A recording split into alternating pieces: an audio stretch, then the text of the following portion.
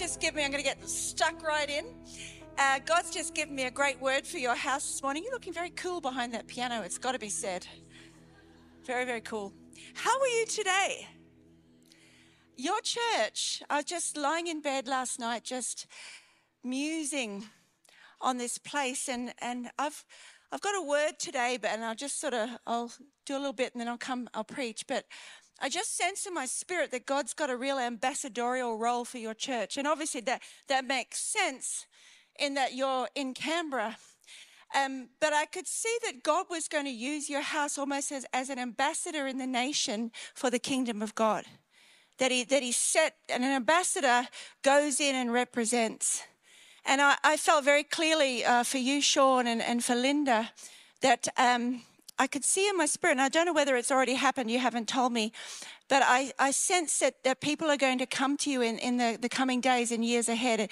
And not just the Australian government, but other governments are going to say to you, Sean, would you come in and would you, in a sense, be an ambassador or be someone that stands between two sides?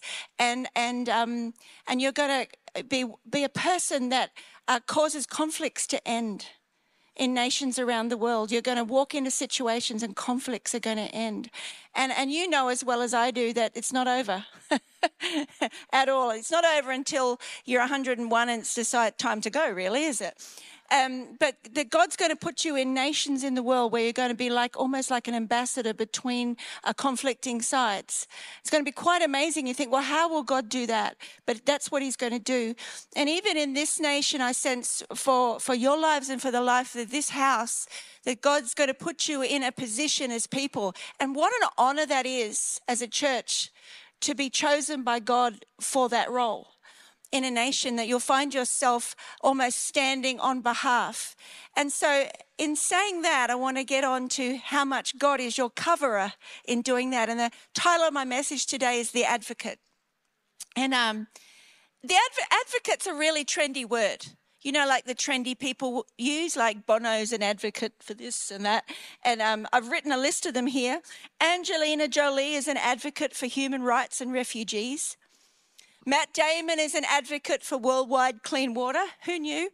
Bono from U2, when someone asks my husband how old he is, he says, I'm the same age as Bono. That's his way of not answering. Bono from U2 is an advocate against global poverty. And then in England, back in a past life, for those of you that don't know me, my husband and I left Australia in 1991 and went to England for 29 and a half years and planted churches in England and across Europe. And another role I had, I ran a anti-trafficking charity that I started from scratch. And I ended up in some amazing places. And I ended up one time, the girls know now I'm lulling you into a false sense of security with a nice story.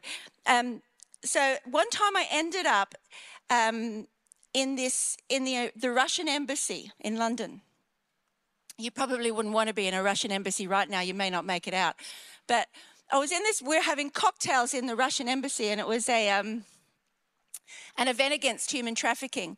And there's this famous actress there called Mira Savino. And so someone introduced me to this actress, and I'd like to say that I represented you all very well. But I don't know what overtook me, so I was there in my very best Kmart shirt and everything, trying to fit in. And she was eating like a cocktail sausage off a cocktail stick, and she finished it, and she was just about to put the cocktail stick into a little Prada handbag that she had there. And I don't know what, honestly, I don't know what overtook me, but I said, give that to me. And I took the toothpick and put it in my bag. So I looked like I was some sort of stalker. And then it only got worse. Like, I'm trying to be an advocate here for human trafficking. And then I'm standing between Mohammed Al-Fayed and the Duke of Kent while they're doing these speeches, right? And I've got this orange juice in my hand. My top was white. You know what's going to happen, church, don't you? Yes. And so I'm enthusiastically clapping the speeches and spilled the whole thing of orange juice. So basically right down the front of my shirt. So I didn't advocate very well that night. But you know, very few people in their advocacy for something actually give their life. Even our incredible friend Nelson Mandela, in his incredible advocacy, he never gave his life. Princess Diana, in her advocacy against landmines, she never gave her life. What is an advocate? He's an untiring champion, an upholder, a supporter, a backer, a promoter, a protector, a patron. You know where I'm going, church, don't you? A person who puts a case on someone else's behalf, and a person who stands in the gap of the defense of another. And I know one. I know one this morning. A champion who gave the final sacrifice for your ultimate defense. And I want to prophesy over your house this morning as you become incredible ambassadors for the kingdom. I know one who is an advocate for the defense of your house, and his name is Jesus. Jesus became your ultimate defense lawyer, your bridge to the promises of God, your ultimate defender, your patron, your supporter, your backer, your promoter, your eternal champion, your vindicator, your justifier. This is our Jesus today. This is our Jesus today who walks through this room this morning, touching hearts and changing lives. He's the one who believes in you. Some of you need to hear that this morning. You have one in heaven this morning who believes in you. He supports you. He backs you. He fights for you. He's fighting for you. Right now, in heaven, right now, Jesus is fighting for you. He's not just fighting for all of us this morning. He's fighting for you. He's not going to sit back and allow your life to be ruined or unrewarded. This is our Jesus. I'm going to be heavy on scripture this morning because I'm long in the tooth enough to know that Jenny from the block can't help you. But scripture can. Romans 8:34. Who then is the one who condemns us? No one. Christ Jesus, who died, more than that, who was raised to life, is at the right hand of God and is interceding for us. Right now, this very microsecond, Jesus is interceding for your life. I know we could all go home at that thought. Right now, your defender, your patron, your backer, your vindicator, your justifier is fighting for you in heaven right now. Hebrews 7:25. Because he always lives to intercede for them. He's interceding for you. 1 John 2 verse 1. But if anyone does sin, we have an advocate with the Father. Much better than Jenny with the orange juice. Jesus Christ, the righteous one, he's the atoning sacrifice for our sins. And not only for our sins, but for the sins of the whole world. Your defender is strong. Your defender, church, your defender is strong.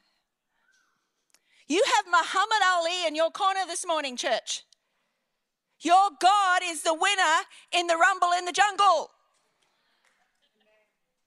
Did you hear me about that? The whole world's looking like this morning that they've got the church in this vice. Let me tell you this morning, Muhammad Ali is in your corner. And George Foreman might be prancing around, looking like he's going to win the rumble in the jungle. But my God, Muhammad Ali, he floats like a butterfly and he stings like a bee. My God this morning is your defender. Now let me tell you a story, a couple little stories about my son when he was 15. And so we used to have a bit of a joke because when your boy's 15, like I'd go into his bedroom in the morning and this is what I'd get. So we would have a joke between us that I would leave the room and then I would re-enter. Parenting 101. And then when I would re-enter, I would expect a better response. Now, I probably did the wrong thing. I should have just demanded the immediate one, but I was being kind. But also my son, when he was 15, and probably even now, to be fair, maybe that's the male species, but we won't go there because you're in the room. But I would talk to him and I would tell him all sorts of things and he wasn't listening. Like, I can tell David Anthony Gilpin something 10 times and then he'll ask me the question about it. And I don't think it's actually deafness. I think what it is selected hearing. Just saying. Anyway, I would go, shh, I'm preaching this morning, Sean. Shh.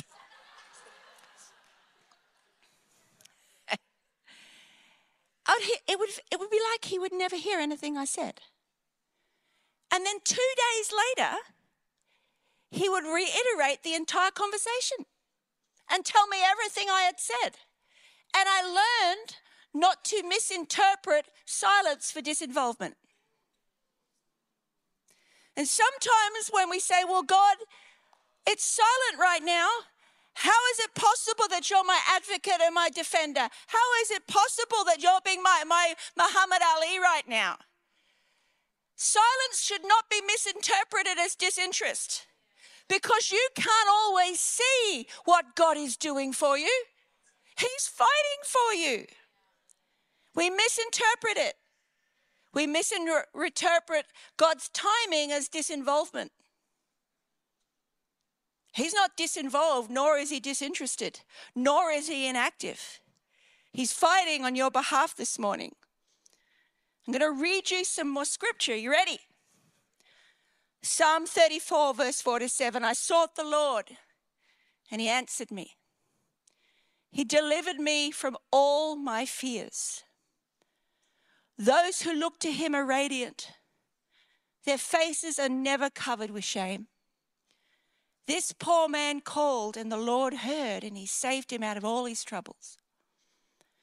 The angel of the Lord encamps around those who fear him, and he delivers them. Psalm 34, verse 15, the eyes of the Lord. Let the scripture speak to you today. The eyes of the Lord, they are on the righteous. His ears are attentive. Attentive is different to listening, men. Attentive is actually taking the nuance of your heart. God is attentive to your prayers today. He's close. It says he delivers them from all their troubles. The Lord is close to the brokenhearted and saves those who are crushed in spirit. The righteous person may have many troubles, but the Lord delivers them from them all. God's attentive to you this morning. But you know what is amazing about this scripture? Is that God says he delivers us from our fears first. Now we want God to come along like Muhammad Ali and knock our enemies out of the park and get rid of the situation before he delivers with the fear. So some of us are still living this morning in the reality of the fight. But God wants to come and deliver you from your fear. From your fear of what might happen. From your fear that God's not for you. From your fear. Look, the scripture says, I am young and now I am old, and I am. And I have never seen the righteous forsaken or their seed begging bread. Never.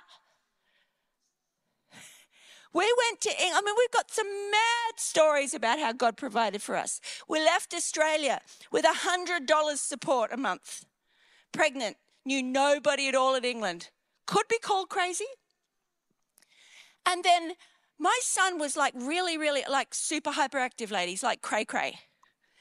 And I said to God, God, I could really do with one of those things you hang the kids in the door, not hang them, but those things where they bounce around. And the next day, my husband, we're in this little terrace house. The next day, my husband, pretending to be